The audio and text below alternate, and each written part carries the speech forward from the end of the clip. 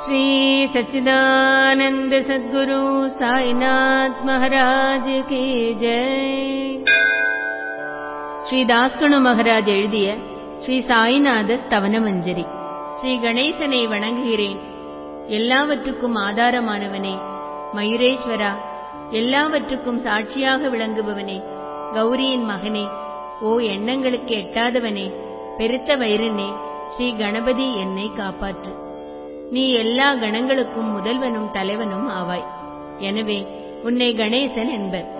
எல்லா சாஸ்திரங்களாலும் ஏற்றுக்கொள்ளப்பட்டவன் நீ.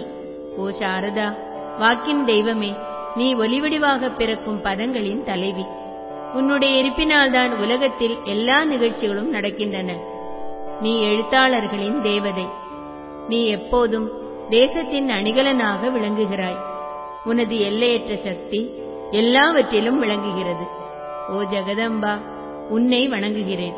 ஓ பூர்ண பிரம்மா, மகான்களுக்கு பிரியமானவனே, குணங்களோடு கூடிய உருவம் எடுத்தவனே, பண்டரிராயா, கருணை கடலே, எல்லையற்ற கருணை உடையவனே, பாண்டுரங்கா, ஓ நரஹரி, நீ எல்லாவற்றின் சூத்திரதாரி.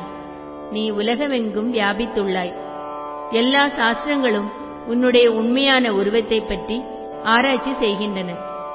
வெறும் புத்தக அறிவு மட்டுமே பெற்றவர்களுக்கு நீ காணப்படுவதில்லை. சக்கரபாணி, அத்தகைய அறிவிலிகள் யாவரும் வெறும் வாத பிரதிவாதங்களிலேயே உழல்கிறார்கள். மகான்கள் மட்டுமே உன்னை அறிகிறார்கள். மற்றவர்கள் மயங்கியவர்களாக உள்ளார்கள். உனக்கு பக்தியோடு கூடிய எனது சாஷ்டாங்க நமஸ்காரத்தை சமர்ப்பிக்கிறேன்.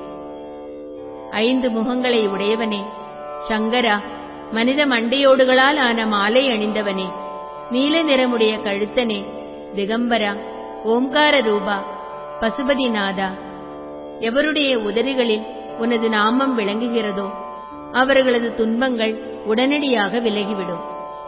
புனிதமானவரே, உன் நாமத்தின் மகிமை அத்தகையது. உனது பாதங்களை வணங்கி நான் இந்த துதியை சொல்ல முற்படுகிறேன். நீலகண்டா, இதற்கு உனது முழுமையான உதவியை எல்லா விதத்திலும் எனக்கு அளிப்பாயாக. இப்போது அத்ரி மகரிஷியின் குமாரனான தத்தரையும், லக்ஷ்மி தேவியின் குலதெய்வமான விஷ்ணுவையும், ஸ்ரீ துக்காராம் முதலான எல்லா மகான்களையும், பின்னர் பக்தர்கள் அனைவரையும் வணங்குகிறேன். சாய்நாதா, உமக்கு வெற்றி உண்டாகுக. பாவிகளை உய்விப்பவரே, அருள் நிறைந்தவரே, இப்போது உமது பாதங்களில் எனது சிரத்தை வைக்கின்றேன். எனக்கு பயமற்ற நிலையை அளிப்பாயாக. நீ பூர்ணமான பிரம்மஸ்வரூபம், சுகங்களின் இருப்பிடம். மனிதர்களில் சிறந்தவனே, நீயே விஷ்ணு. எவருடைய பாதி உடலாக உமா இருக்கிறாளோ அந்த காமனை எரித்த சிவனும் நீயே. நீ மனித உருவம் எடுத்த பரமேஸ்வரன். நீ ஞானவானத்தின் கதிரவன். நீ கருணை கடல். நீ பிறப்பறுப்பாகிய பிணிக்கு மருந்து. நீ ஏழை எளியவர்களின் சிந்தாமணி. நீ உனது பக்தர்களை தூய்மைப்படுத்தும் கங்கா நதி. சம்சார கடலில் மூழ்குபவர்களுக்கு நீ ஓடம், அஞ்சுபவர்களுக்கு புகலிடம் நீ. இந்த பிரபஞ்சத்தின் மூல காரணமாக எந்த பரிசுத்தமான சைதன்யம் விளங்குகிறதோ, கருணைக்கடலே, அது நீயே. இந்த பிரபஞ்சம் உனது ஒரு விளையாட்டு. தாங்கள் பிறவியற்றவர், உமக்கு இறப்பும் இல்லை. நன்கு ஆழ்ந்து விசாரித்து பார்த்து இறுதியில் அடையப்பட்ட முடிவும் இதுவே. பிறப்பு, இறப்பு, இவை இரண்டும் அஞ்ஞானத்தினால் தோன்றியவை. ஓ மகாராஜா, நீங்கள் அவை இரண்டிலும் கொஞ்சம் கூட பற்றற்றவராக உள்ளீர். தண்ணீர் ஓடையில் வெளிப்பட்டது என்றால் அது அங்கே தோன்றியதாக ஆகுமா? நீர் முன்பே நிரம்ப உள்ளது, உள்ளே இருந்து வெளியே வந்தது, அவ்வளவே. படுகையில் நீர் வந்தபோது அதற்கு ஓடை என்ற பெயர் ஏற்பட்டது. நீர் இல்லாவிடில் அது வெறும் படுகையே. பெருகுவது, வற்றிவிடுவது பற்றி நீர் சற்றும் பொருட்படுத்துவதே இல்லை. நீர் படுகைக்கு கொஞ்சமேனும் முக்கியத்துவம் அளிப்பதில்லை. படுகை மட்டும் நீர் நிறைந்துள்ள போது பெருமை கொள்கிறது. நீர் வற்றும் போது மிகவும் வருந்தும் நிலையை அடைகிறது. மனித உடல் நீர்ப்படுகை போன்றது. சுத்த சைதன்யமே பரிசுத்தமான நீரூற்று. நீர்ப்படுகைகள் எண்ணற்றவை இருப்பினும் நீர் மட்டும் வேறுபடுவதில்லை. பிறப்பற்றவனான அருட்கடலே, உமது வஜ்ராயுதம் என் அஞ்ஞானமாகிய மலையை அழிக்கட்டும் என்று வேண்டுகின்றேன். இத்தகைய எண்ணற்ற தோற்றங்கள் இதுவரை பூமியில் ஏற்பட்டுள்ளன, இப்போதும் இருந்து வருகின்றன, வருங்காலத்தில் இனிமேலும் ஏற்பட போகின்றன. அந்த ஒவ்வொரு தோற்றத்திற்கும் ஒரு தனிப்பெயரும் உருவமும் கிடைக்கிறது. அதன் மூலம் உலகத்தில் அவற்றை பிரித்தறிகிறார்கள். ஆத்மாவை பொறுத்தவரை நான் நீ என்று கூறுவது பொருந்தாது. இருமை என்பது எங்கு இருப்பதற்கு இடமில்லையோ அதுவே உண்மையான ஆத்மா எனப்படும். மேலும் உண்மையில் ஆத்மா பிரபஞ்சம் முழுவதையும் வியாபித்துள்ளது. பின் நான் நீ என்று பிரித்து பார்க்க வழியில்லாமல் போய்விடுகிறது. மேகத்திலிருந்து பிறக்கும் நீர் ஒரே தன்மையானது. பூமியில் மேல் இறங்கிய பிறகு அதற்கு பற்பல வேறுபாடுகள் ஏற்படுகின்றன. கோதாவரி நதிப்படுகையில் விழுந்த நீர் கோதாவரி என்று அழைக்கப்படுகிறது. கிணற்றில் விழுந்த நீருக்கு அத்தகைய மேன்மை இல்லை. மகான்களின் உருவமாகிய கோதாவரியில் உள்ள நீர் நீங்கள். நாங்கள் குளம், குட்டை, கிணறு போன்றவர்கள். நம்மிடையே உள்ள வேறுபாடு இதுவே. எங்களுடைய வாழ்வின் உண்மையான குறிக்கோளை அடைய நாங்கள் உங்களிடம் வரவேண்டும். எப்போதும் இருகரம் கூப்பி உங்களை சரணடைய வேண்டும். ஏனெனில் நீங்கள் புனிதத்தின் உறைவிடம். கோதாவரி நதிக்கு பாத்திரத்தினால் புனிதம் ஏற்பட்டது. வெறும் நீரை மட்டுமே நோக்குவோமாகில் அது எங்கும் ஒரே விதமானது. கோதாவரி நதிப்படிகை புனிதம் வாய்ந்ததென்பது தீர்மானிக்கப்பட்ட உண்மை. அதனை தீர்மானிப்பதற்கு பூமியில் நல்ல தன்மை, தீய தன்மை ஆகியவை உதவி செய்கின்றன. மேகத்திலிருந்து வந்த நீரின் புனிதத்தை எந்த பூமி பாகம் மாற்றவில்லையோ அந்த பாகத்தை சாஸ்திரமறிந்தவர்கள் கோதா என்று அழைத்தார்கள். மற்ற இடங்களில் விழுந்த நீர் அந்தந்த மண்ணின் குணத்தை ஏற்றுக்கொண்டது. தோற்றத்தின் போது இனிமையாயிருந்த நீர் அசுத்தமாகவும் கசப்பாகவும் உப்பாகவும் ஆயிற்று. அவ்வாறே குருநாதா, எந்த சரீரத்தில் 6 வகையான தீமைகள் ஏற்படவில்லையோ அந்த புனிதமான சரீரத்துக்கு மகான் என்ற பெயர் பொருந்தும். எனவே மேன்மையும் புனிதமும் பொருந்திய மகான்களை அந்த கோதாவரி என்றே கூறுகிறேன். எல்லா ஜீவன்களிலும் உங்களது தகுதி மிகச் சிறந்ததாக உள்ளது. பிரபஞ்சத்தின் ஆரம்ப காலத்திலிருந்தே கோதாவரி ஏற்பட்டுள்ளது. நீரும் முழுமையாக நிரம்பியுள்ளது. இன்று வரை அதற்கு குறைவு ஏற்படவில்லை. ராவணனுடைய எதிரி ராமபிரான் கோதாவரியின் கரைக்கு வந்தபோது இருந்த அதே நீர் இன்று வரை எவ்வாறு இருக்கும் என்று பாருங்கள். படுகை மட்டும் அதே. நீர் கடலை அடைந்தது. நீர்ப்படுகையின் புனிதத்தன்மை மட்டும் இன்று வரை நிரந்தரமாக உள்ளது. ஒவ்வொரு ஆண்டும் பழைய நீர் சென்று புதிய நீர் படுகையின் உள்ளே வருகிறது. பாபா, அதே நியாயம் தங்களுக்கும் பொருந்தும். ஒவ்வொரு நூற்றாண்டும் ஒரு ஆண்டைப் போலவும் அந்த நூற்றாண்டில் தோன்றிய சாதுக்கள் நீரைப் போலவும் அவர்களுக்குள் மிகப்பெரிய மகான்கள் அலைகள் போலவும் ஊமிக்கப்படுகிறார்கள். இந்த மகான்களின் உருவமாகிய கோதாவரியில் முதல் ஆண்டில் சனதர், சனகர், சனந்தனர் முதலியோரின் வெள்ளம் ஏற்பட்டது. பின்னர் நாரதர், தும்புரு, துருவன், பிரகலாதன், பலிச்சக்கரவர்த்தி, சபரி, அங்கதன், வாயுகுமாரன், விதுரர், கோபர்களும் கோபிகைகளும் தோன்றினர். இவ்வாறு இன்று வரை ஒவ்வொரு நூற்றாண்டிலும் ஒன்றன்பின் ஒன்றாக மகான்களின் வெள்ளம் ஏற்பட்டு வந்துள்ளது.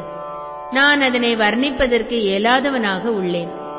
ஓ சாய்நாதா, இந்த நிகழும் நூற்றாண்டில் மகான்களின் தோற்றமாகிய கோதாவரியில் நிச்சயமாக உமது வெள்ளம் வந்துள்ளது. எனவே உமது திவ்ய சரணா விந்தங்களுக்கு வந்தனை செய்கிறேன். மகாராஜா, எனது துர்க்குணங்களை கொஞ்சம் கூட பொருட்படுத்த வேண்டாம். நான் ஏழை, எளியவன், அஞ்ஞானி, பாவிகளுக்குள்ளே தலை சிறந்தவன், எல்லா துர்க்குணங்களும் பொருந்தியவன். அதனால் என்னை நிராகரிக்க வேண்டாம். பரிசக்கல் இரும்பினுடைய குறைகளை பொருட்படுத்துவதில்லை. கோதாவரி நதி தன்னை தேடி வரும் கிராமத்து சிறு ஓடைகளை திருப்பி அனுப்புவதில்லை. தங்களுடைய அருள்நோக்கை செலுத்தி என்னிடமுள்ள எல்லா தீய குணங்களையும் விரைவாக அழித்து விடுங்கள். அடியேனுடைய வேண்டுதல் இதுவே. பரிசக்கல்லின் தொடர்பு ஏற்பட்டும் இரும்பின் இரும்புத்தன்மை அழிக்கப்படாவிட்டால் குருநாதா, அது பரிசக்கல்லின் பெருமைக்கு இழுக்கு. என்னை பாவியாகவே இருக்கும்படி வைக்காதீர்கள். தாங்கள் தாழ்வும் அடைய வேண்டாம். நீங்கள் பரிசக்கல், நான் இரும்பு. எனது அவமானம் உமதே என்பதை பாருங்கள். குழந்தை எப்போதும் தவறுகள் செய்கிறது, ஆனால் தாய் சினம் கொள்வதில்லை. இதை நினைவில் கொண்டு எனக்கு தங்கள் அருளாகிய பிரசாதத்தை அளிப்பீராக. ஓ சத்குரு சாய்நாதா, நீயே எனது கற்பகத்தரு. சம்சார சாகரத்தை கடக்க உதவும் சிறந்த படகு நிச்சயமாக நீயே. நீயே காமதேனு, சிந்தாமணி, நீ ஞானவானத்தின் கதிரவன், நீ நற்குணங்களின் பெரும் சுரங்கம், சொர்க்கத்திற்கு செல்ல உதவும் படிக்கல்லும் நீயே.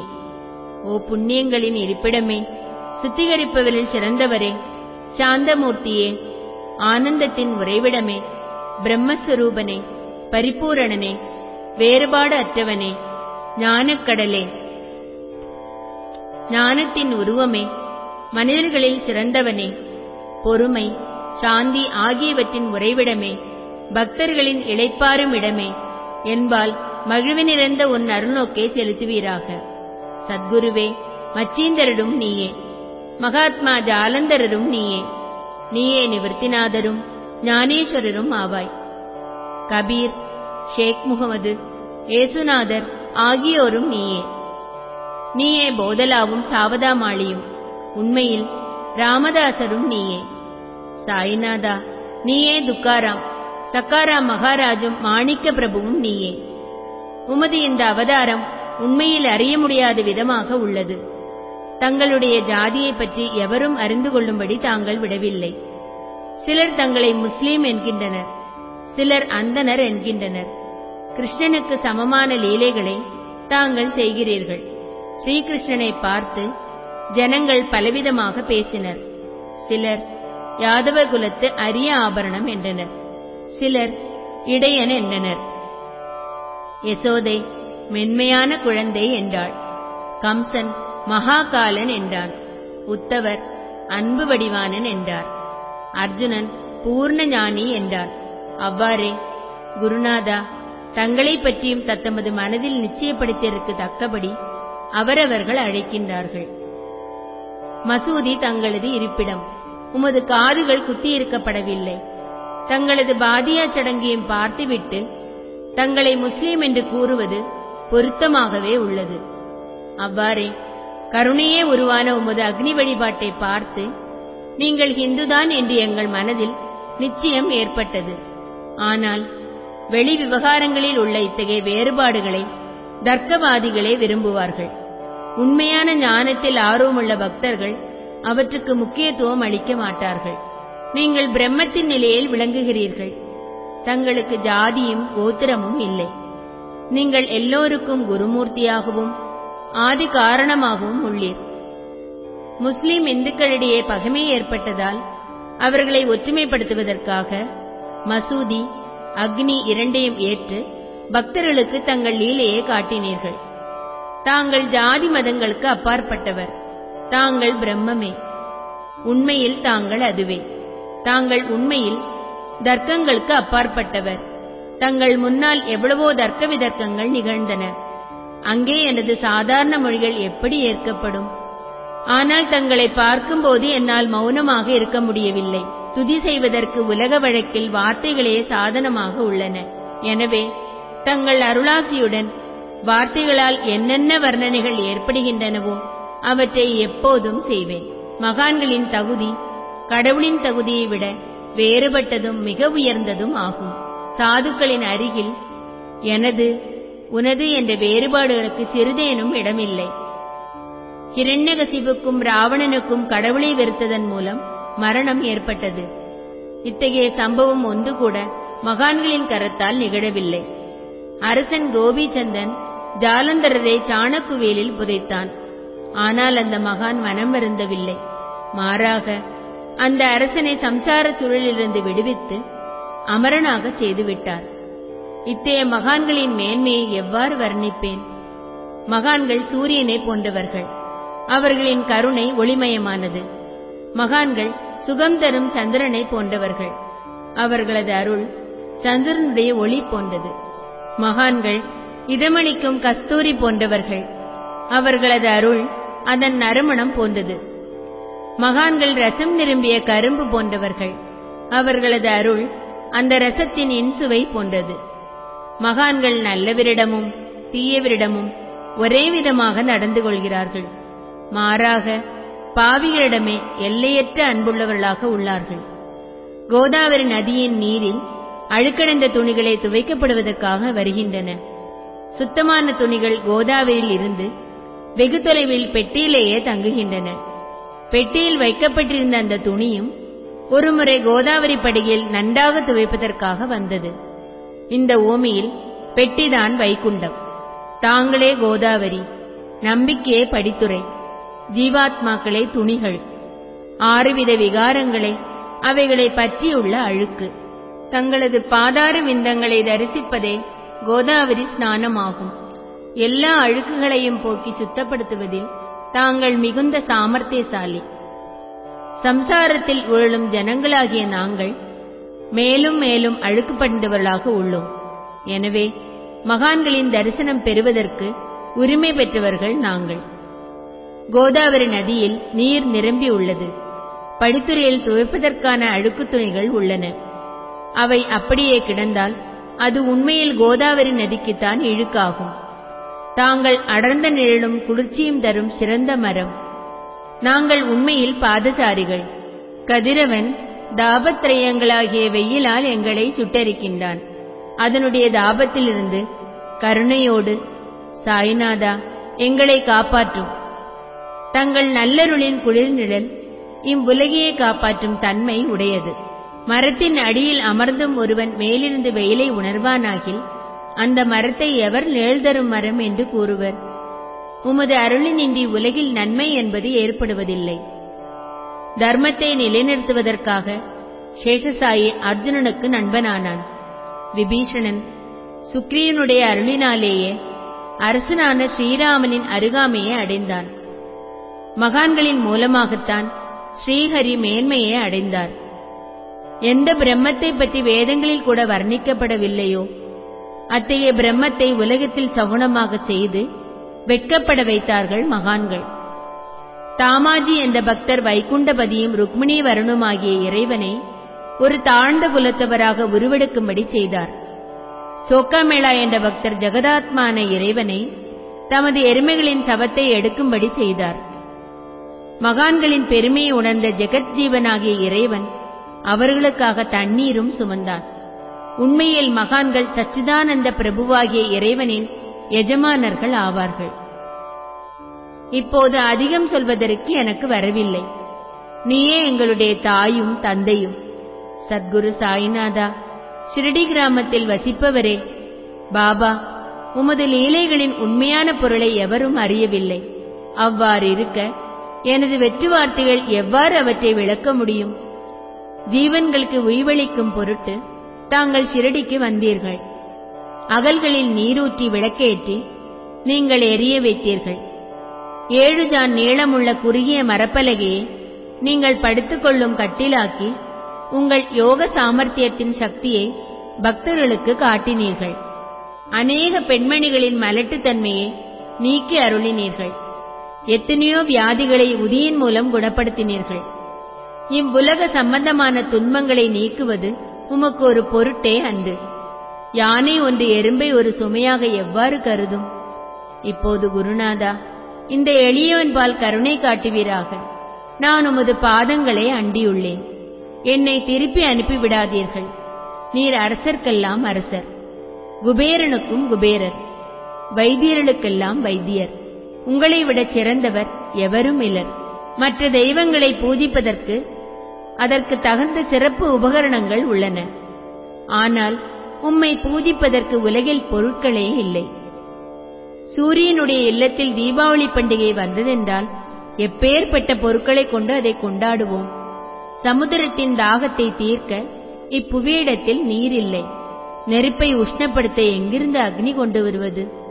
ஓ சமர்த்தா, குருநாதா, பூஜைக்குரிய பொருட்கள் யாவும் உண்மையில் உமது ஆத்மாவின் அம்சமாய் உள்ளன. மேற்கூறப்பட்டவையெல்லாம் தத்த திருஷ்டியால் கூறப்பட்ட பேச்சுக்களே அன்றி என் மனதில் அனுபவத்தால் ஏற்பட்டவை அல்ல. அனுபவமின்றி கூறப்படும் வார்த்தைகளும் வர்ணனைகளும் வீணே ஆகும். போகட்டும், உலக வழக்கில் உள்ளபடி உமக்கு நான் பூஜை செய்யலாம் என்றால் அதனை செய்வதற்கு தேவையான திறமை எனக்கு இல்லை. சாய்நாதா, பலவித கற்பனைகளை செய்து உமக்கு பூஜை செய்கிறேன். அருள் மிகுந்தவரே, அடியனுடைய அத்தகைய பூஜையை ஏற்றுக்கொள்வீராக. இப்போது அன்பு கண்ணீரால் உமது பாதங்களை கழுவுகிறேன். உண்மையான பக்தி என்ற சந்தனத்தை அரைத்து உமக்கு பூசுகிறேன். எனது அழகிய தெய்வீக வார்த்தைகளை ஆடையாக உமக்கு அணிவிக்கிறேன். உண்மை என்ற மலராகிய மாலையை உமது கழுத்தில் அணிவிக்கிறேன். எனது துர்க்குணங்களாகிய தூபத்தை உமக்கு முன்பு எரிய விடுகிறேன். அது மிக தீய பொருளாயினும் அதிலிருந்து தீய வாசனை எழுவதில்லை. சத்குருவுக்கு முன்பன்றி வேறு எங்கெங்கு தூபம் எரியவிடப்படுகிறதோ அங்கெல்லாம் தூபப் பொருளுக்கு ஏற்படும் நிலையை கூறுகிறேன். தூப திரவியத்துக்கு அக்னியின் ஸ்பரிசம் ஏற்பட்ட மாத்திரத்தில் அதனது நறுமணம் என்ற நல்ல குணம் அதனை விட்டு சென்று விடுகிறது. சாய்நாதா, உமக்கு எதிரே இவை மாறாக நிகழ்கிறது.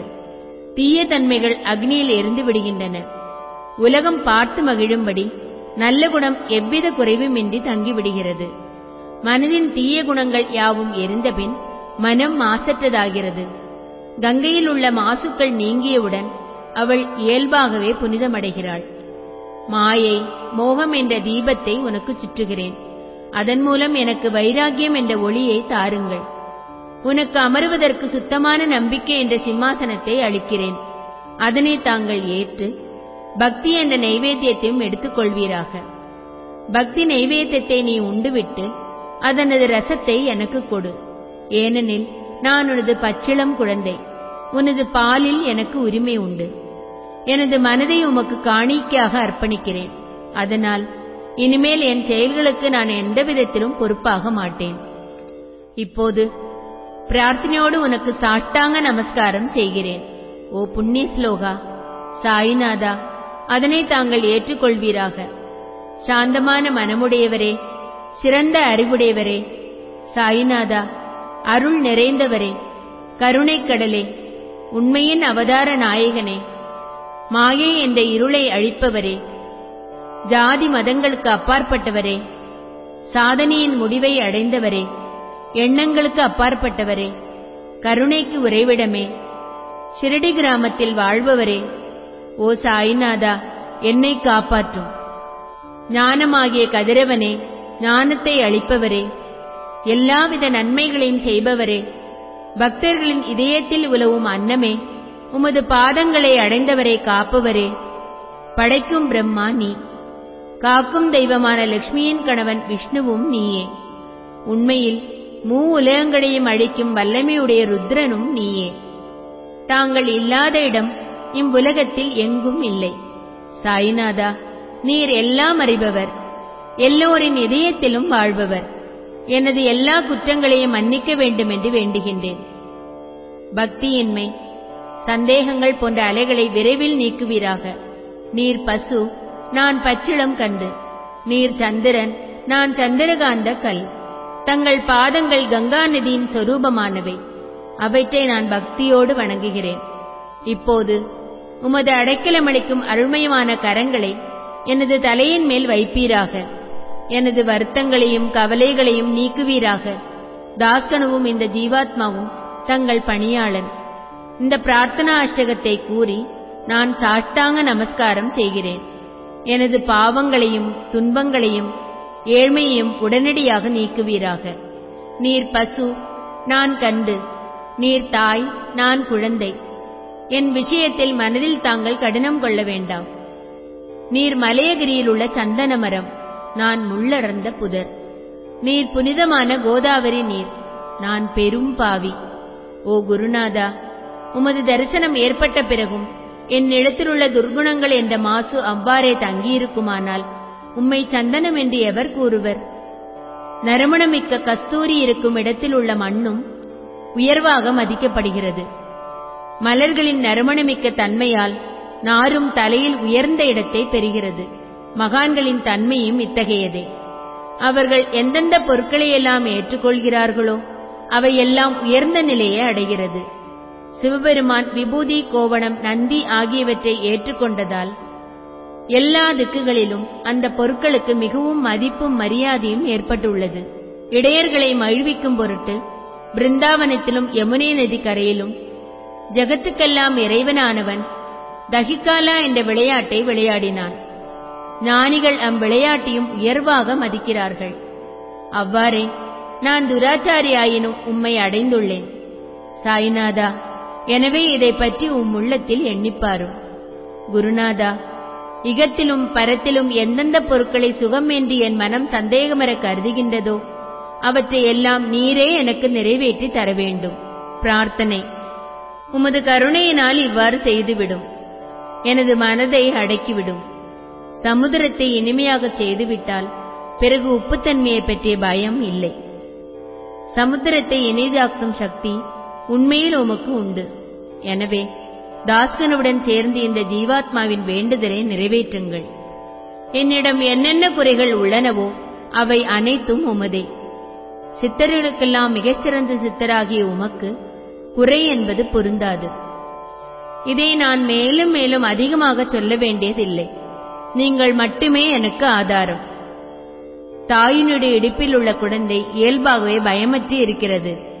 ஓ மகாராஜா, இந்த துதியை யார் யாரெல்லாம் அன்புடன் படிக்கிறார்களோ அவரவர்களுடைய விருப்பங்களை உடனடியாக நிறைவேற்றுவீர். இந்த துதியை படிப்பவர்களின் 3 வித துயரங்களான துன்பம், கடன், நோய் ஆகியவை 1 ஆண்டுக்குள் விலகிவிடும் என்பதே இந்த துதியின் மேல் உமது நிரந்தரமான அருளாசியாக இருக்கட்டும். உடல் மற்றும் உள்ள தூய்மையுடன் சுத்தமாக ஆனபின் மனதில் சுத்தமான பக்தியோடு தினமும் இந்த துதியை பாராயணம் செய்ய வேண்டுகிறேன். இவ்வாறு செய்ய முடியாவிட்டால் ஒவ்வொரு வியாழக்கிழமை அன்றும் மனதில் சத்குரு சாய்நாதனை வணங்கி பாராயணம் செய்யவும். அதுவும் கூட முடியவில்லை என்றால் ஏகாதசி தோறும் இதன் பலன்களை பெற இந்த துதியை பாராயணம் செய்யவும்.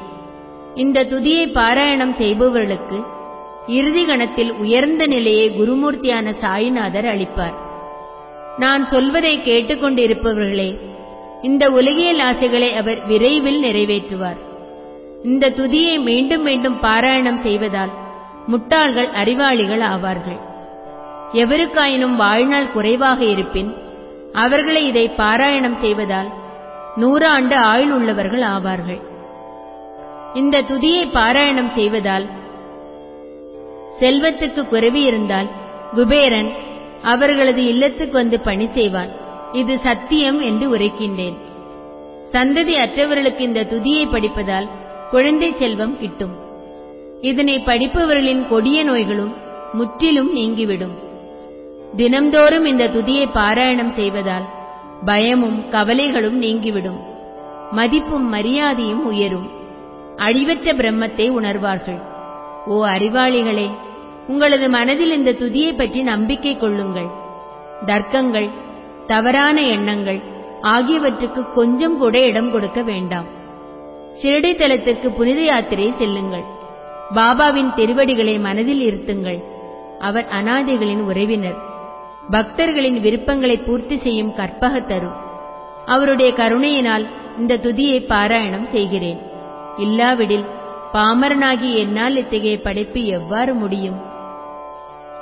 ஆங்கில ஆண்டு 1918 புரட்டாசி மாதம் சுக்லபக்ஷத்தில் கணேச சதுர்த்தி அன்று திங்கட்கிழமை 2வது பிரகரத்தில் புனிதமான நர்மதா நதி தீரத்தில் உள்ள மகேஸ்வரர் என்ற புனித தலத்தில் ஸ்ரீ அகல்யா தேவியின் சந்நிதியில் ஸ்ரீ சாய்நாத ஸ்தவன மஞ்சரி நிறைவடைந்தது. மகேஸ்வரம் என்ற புகழ்பெற்ற புனித தலத்திலும் எங்களுடைய இல்லத்திலும் இந்த துதி நிறைவடைந்தது. ஸ்ரீ சாய்நாதர் என் மனதில் புகுந்து ஒவ்வொரு வார்த்தைகளையும் என்னை கூற வைத்தார். தாமோதரன் என்ற சீடன் இந்த பாராயணத்தை எழுதினான். தாஸ்கனுடன் சேர்ந்து இந்த ஜீவாத்மாவாகிய நானும் எல்லா மகான்களுக்கும் பணியாளன். ஸ்ரீ சாய்நாத ஸ்தவன மஞ்சரி சம்சார சாகரத்தை கடக்க உதவட்டும். ஓ பாண்டுரங்கா, இதுவே தாஸ்கனுடன் சேர்ந்து இந்த ஜீவாத்மாவின் பக்தி மிகுந்த பிரார்த்தனை. மங்களம், சுபமங்களம்.